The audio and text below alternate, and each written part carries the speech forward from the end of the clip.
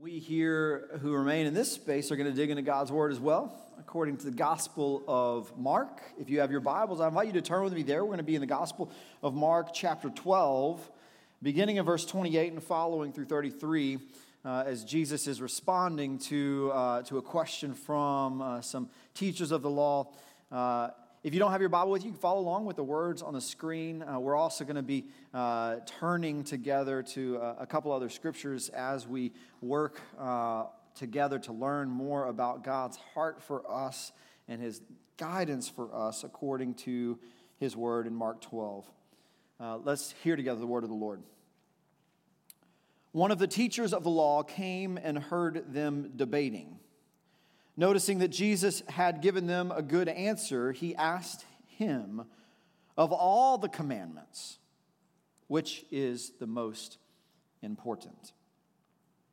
"The most important one," answered Jesus, "is this. Hear, O Israel, the Lord our God, the Lord is one. Love the Lord your God with all your heart, with all your soul, with all your mind, and with all your strength. The second is this. Love your neighbor as yourself. There is no commandment greater than these." "Well said, teacher," the man replied. "You are right in saying that God is one and that there is no God but Him. To love Him with all your heart, with all your understanding, with all your strength, and to love your neighbor as yourself. That is more important than all burnt offerings and sacrifices." This is God's word offered to us together in its reading and in its hearing. So we give thanks together to the Lord God Almighty. Would you bow with me for a word of prayer? Gracious and loving God, what a gift it is to be able to come together around your word and to hear from you. I ask, Lord, that you would shape us and form us by the power of your word in the presence of your Holy Spirit. Lord, open our eyes that we would see, our ears that we would hear. Open our minds that we come to know and understand your word, our hearts that we would feel its power. And I pray, oh God, that you would open our hands, that we would offer grace to the world in response to your word. We pray this in Jesus' name. Amen. Well, happy Mother's Day. It is a beautiful day where we can celebrate the moms in our lives, and I mean that quite literally. The moms in our lives. It seems as though on Mother's Day you could find yourself thinking, "Well, what am I going to do this year again?" It's one of those that comes around, and Megan would tell us that we should get flowers because she believes in the power of flowers. Flowers are nice. I would say go out to eat because steak is good and it makes it feel kind of like Father's Day as well. But that's just selfish of me.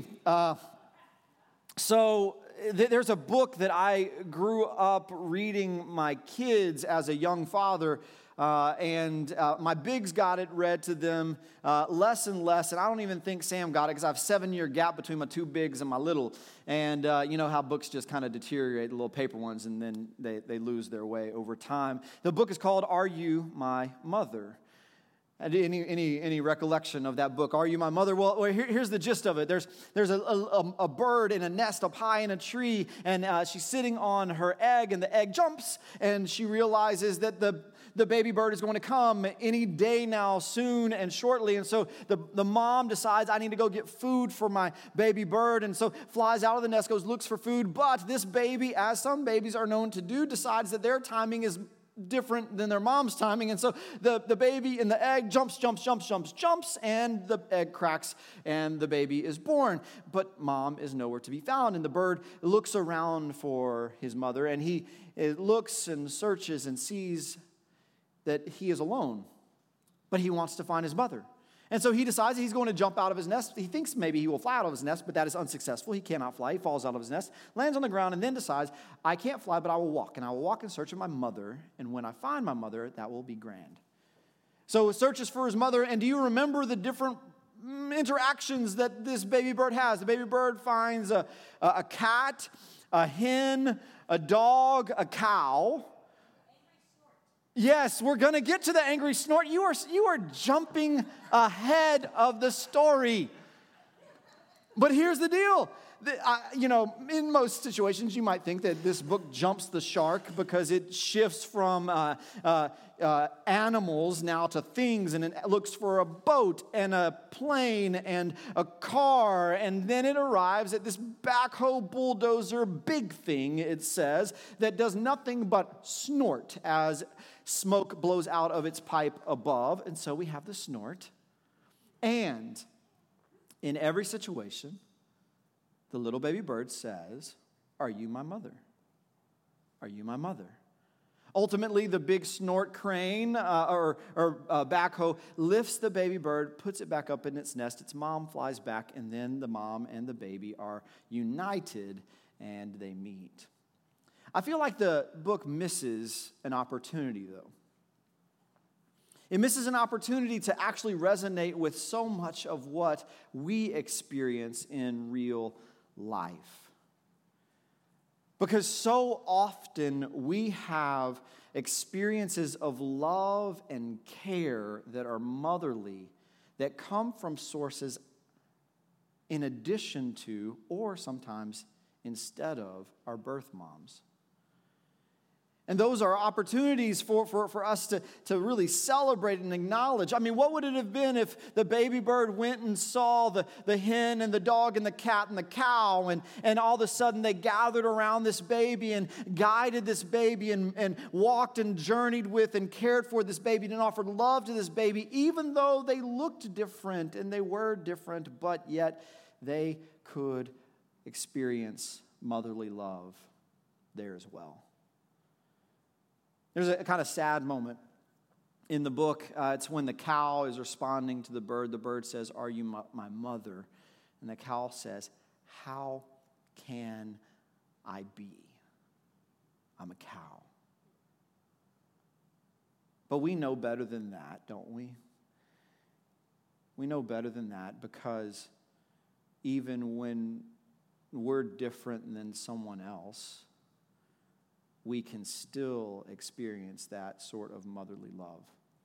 I experienced that as I was growing up with so many different folks, and some I experienced with really easily, and I don't understand how. My friends Tim and Phil, like, we would just walk into one another's house, and I wouldn't say, "Hey, Tim," or "Hey, Phil." I'd just walk in without knocking and be like, "Hey, Mom, I'm here." And Tim and Phil's mom would be like, "Hey, Jason." And they'd wrap their arms around me, give me a big old hug, and make sure I had a snack and a Coke. That's where my addiction comes from. Phil's mom always had Coke in the fridge, even when my mom was trying to constrain my addiction habits. But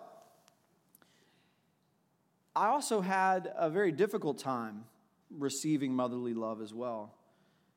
My parents were divorced whenever I was going into 8th grade. My dad remarried late in my 9th grade year. My stepmother, Melissa, moved into the house, 2 stepbrothers, and I rejected her wholeheartedly because I had a loving relationship with my mom. And I thought that this could not be. I could not receive this relationship. And I was harsh to her and rude to her and cruel to her. And I remember going off to college, and my now wife Lauren and I began dating as sophomores, and we came home that spring, and we knew that we were heading towards marriage. It was one of those, like, a couple of weeks in, and this is the future. And so I bring her home knowing that this is the woman I want to spend my life with. And she meets my mom, and she loves my mom and says, "Wow, you have a great mom." Meets my dad. "Wow, you have a great dad. I love your dad." And she meets my stepmom. And I'm like, "Hey, get ready. She's awful. She's a horrid woman. I despise her with all my being. I have no love or care for her, and so get ready." You think I'm joking? This is how I perceived my stepmom. And then I remember whenever we got in the car and we were heading back from Missouri City to Shreveport, where we went to college, I had a 4.5-hour trip where my soon-to-be bride spent the entire trip telling me how dumb I am. She said, Melissa is lovely. She is so caring. She loves you so much and loves you with a mother's love. And you have rejected it. Get your act straight. And so I received that. And now I've been able to turn over the course of a few years and then decades since of deep felt appreciation for a mother's love that went beyond and was outside of what I thought was possible. I thought, we are too different. You are not from my family. I encounter you and I don't see a way. And yet, God made a way in her and through her and later in me. So I want you this day to think about your moms. If you have a loving relationship with your birth mother, I want you to thank God for her. And I want you to bless her today in some way, shape, or form, whether it be steak or flowers, okay? I want you to bless her. But I also want to invite you to ask that little bird's question. Are you my mother? Who is my mother? And as you ask that question, those women in your lives, whether they be aunts or grandmothers or friends or matriarchs or significant women of mentorship in your life, bless them as well today. That question and that expansion of the question is deeply connected to the question that comes forth for us in the Gospel of Mark today. We hear this, are you my mother? And I think in the Gospel of Mark, the question that God is inviting us to ask today is, are you my neighbor? Are you my neighbor? Who is my neighbor? We could hear this scripture, and if we haven't been confronted with that question before, we're certainly going to be confronted with that question at some point in our lives. If we hear Jesus speak to us that the second commandment is to love your neighbor, we must ask, who is our neighbor? And when we ask that question, I believe that this broken open gospel expansion is a part of the invitation for us this day as well, and I could prove it. So whenever Jesus is there with in the temple, he is having all of these interactions. And it's so funny when you read Mark's gospel because it's like the who's who of the opposition is coming at Jesus with questions of interview. It starts with the Pharisees and then the Herodians and then the Sadducees. And then we arrive here at this morning's text where the teachers of the law, I want you to think the legal scholars, the I know it all people. They come to Jesus because they heard that he answered these other questions well. And when they come to Jesus, they then have their own way of coming about a complex issue and inviting Jesus into what otherwise would seem like an impossible task. I mean, imagine it for us. If someone would come to us and say, out of the whole of the law, out of all of the Torah, and including Leviticus and Deuteronomy, out of all of it, what is the greatest commandment? You would think maybe it's a trick question. You would think maybe like, oh, I know that God gave 10 commandments. They were written on tablets. They were put in the Ark of the Covenant. And so since there are 10 commandments and they're all in the Ark of the Covenant, I cannot break open or divide out. I can't lift up one. This is a trick question. I will answer E. None of the above, right? Or maybe we would think, well, this is an impossible task because there are so many. I have tried to read the Bible before, you might be saying, and I began in Genesis with great energy and fervor. I read Exodus with good intention. And then I got to the grind of the Torah, and I worked through Numbers and Leviticus and Deuteronomy, and I quit. Because it's law after law after law after law after lineage after lineage after lineage after lineage. And so your great intentions of Bible scholarship went to die. So the question is a substantial one and a challenging one, and one that Jesus doesn't take lightly, but Jesus is clear on. This teacher of the law says, which is the greatest commandment? And he says this: the first and greatest commandment is that the Lord our God, the Lord is one. Love God with all your heart, soul, mind, and strength. And we might think, wow, Jesus is so articulate. He is so smart. I could have never answered that question. Jesus is a creative. He just created that answer out of nothingness. False? False? Jesus knew the law, deeply knew the law well, and he's pointing to a specific passage called the Shema in Deuteronomy chapter 6, verse 4.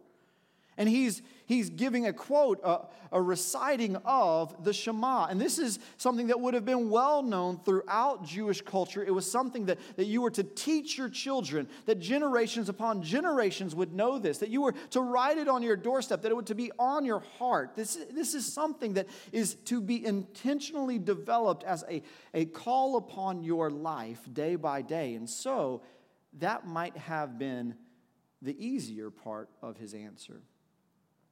But Jesus is not an underachiever. He doesn't just do the minimum, right?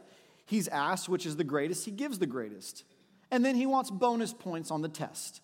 Now, I know some of you in high school in this room, you'll get a test, and at the very end, there are a couple of bonus questions at the end. You don't really know the answer because you don't care to know the answer, so you just circle C, and maybe you get bonus. Jesus does not take a halfway mark on this. No, he says, I'm going to name the second as well. And the second is like, I think that's interesting, like the first.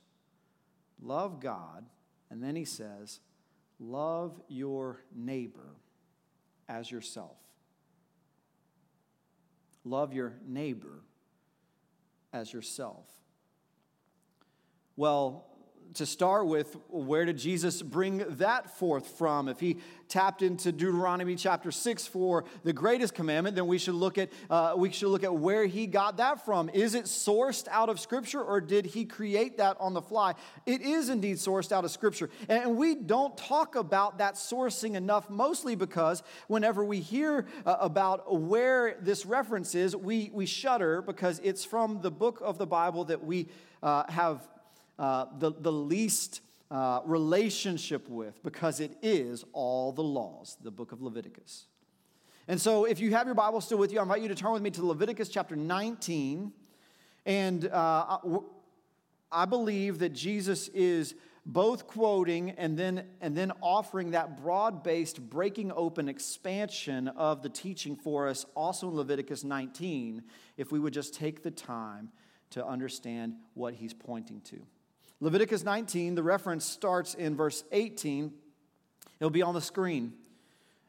Do not seek revenge or bear a grudge against anyone among your people, but love your neighbor as yourself. I am the Lord. Now that's a drop line. We've been experiencing, as we walked through Leviticus 19, a number of laws that seem quite reminiscent of the Ten Commandments. Do not steal, do not lie, do not deceive one another in verse 11. Also in verse 3 it says, honor your father and mother, observe the Sabbath. Okay, so now we're kind of building. We know the sorts of laws that are being articulated. But then it shifts and moves to the ways in which we relate to one another, and how critical it is that we are loving people.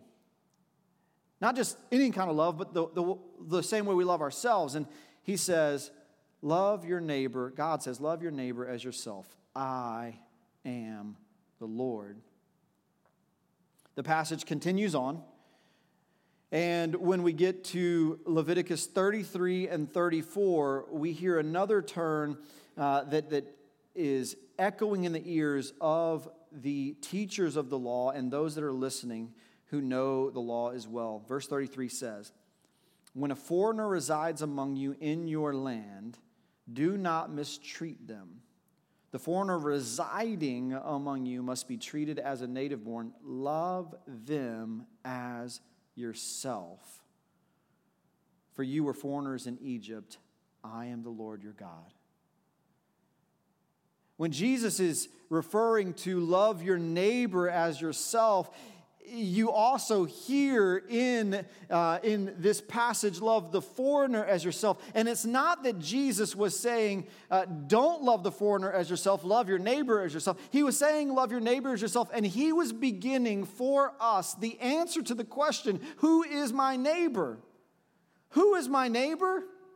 Not just those like you, not just those that it's easy with, but also the foreigners, those that are not like you, those that you do not know well, those that it is more difficult with. Break open the gospel and love people. Love people as yourself. Now, that part can be really hard for a lot of us. And it seems as though this is a growing challenge in our culture today that has been exacerbated by the isolation experienced and the anxiety experienced during COVID-19. This love as you love yourself, how difficult is it for so many of us to love ourselves? Self-loathing is on the rise. Self-hatred is increasing. So much so that there's probably an entire sermon series or year-long sermon series that could be dedicated to the matter. And so what I'm about to do is all too brief. But I want to be sure that if we're hearing love your neighbor as yourself, we're taking enough time to describe what that kind of love looks like, the loving yourself kind of love, so that it could be appropriately applied to our neighbors and then broken open by the expansion of the gospel. Are you with me?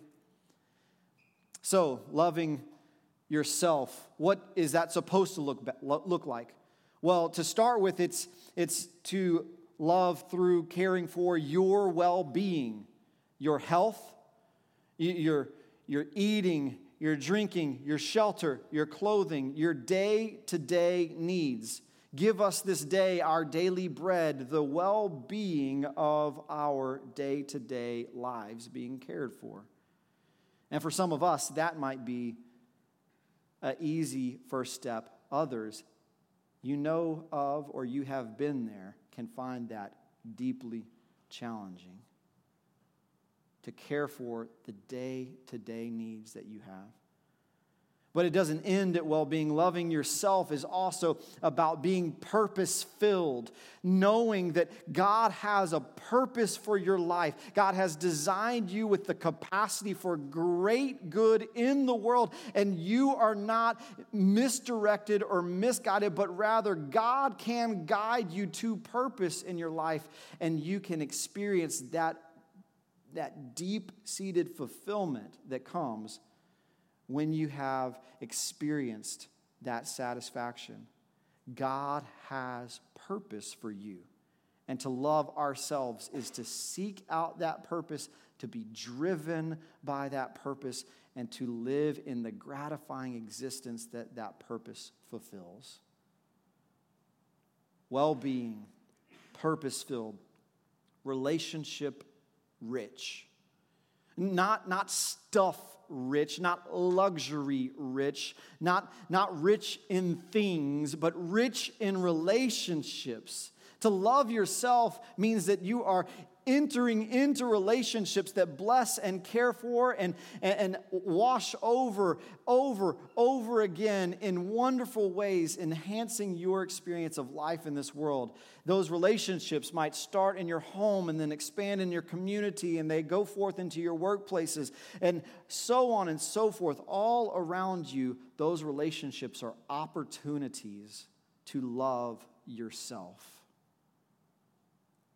What a gift these relationships are, can be, and need to be for us to love ourselves.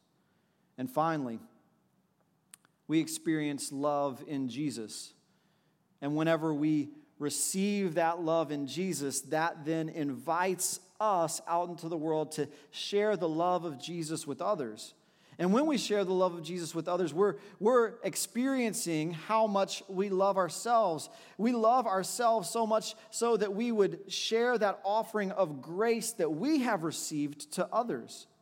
And so I know it might be a challenge for you this day to love yourself, but that has to be a starting point so that we could also love our neighbors.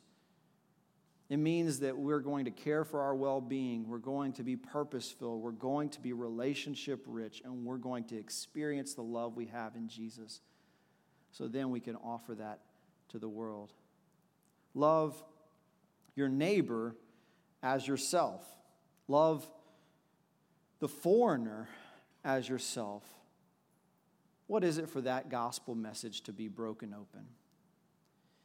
Many of us moved from inner city situations to the suburbs, maybe to a bubble of sorts. You heard of Disney Woods, i.e. the Woodlands, or nearby. You know, you're close enough to experience the joys of the bubble, and you think that the bubble kind of expands a little bit beyond. But here's what happened that most of us didn't intend. We became isolated from one another. We built bubbles within bubbles, and we got so busy and so full of ourselves and our own lives that we then constrained our activities to our backyards. And I pray a blessing of gratitude upon you if you live in a community that's front yard living and interconnected. But if you feel like you are isolated even in your own community, I want you to feel like this compelling sense, just like the baby bird did, of where is my neighbor? I need to seek out my neighbor. I need to find my neighbor. I need to break out of my bubbles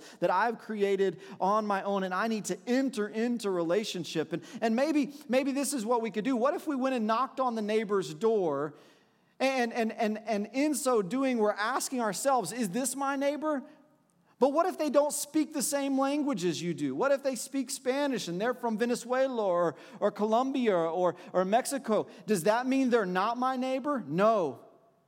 Jesus has broken open the gospel so that we can understand that it extends to everyone. This love is not just for us or those that look like us, but it's for everyone. Or what if we went maybe a couple of streets down or a couple of blocks down or a couple of minutes down, and we entered into a community where the homes didn't look like ours. Maybe the homes were a lot bigger, or maybe they were a lot smaller, and you thought to yourself, what if the person in there were to answer the door and I was to ask myself, is this my neighbor? And there would be something within you that would think that there's some sort of dividing wall between you, some sort of stumbling block that's distancing you from this person. And maybe it's socioeconomic, but Christ has broken that wall down and invited us to understand that they are our neighbors as well. We have neighbors next door, 10 minutes away, 20 minutes away, and even around the world. One of my favorite things to do is to go on an international mission trip, because oftentimes the community that goes ends up feeling as though they are bringing a gift to someone else, but then they realize that they are one in Christ with each other, that these are brothers and sisters. They are our neighbors. Jesus has called Covenant to build a community connecting in Christ.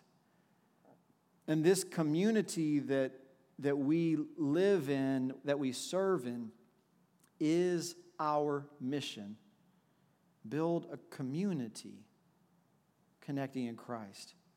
My prayer is that the way in which you and I love throughout this community makes such a vast difference that this community would be unique.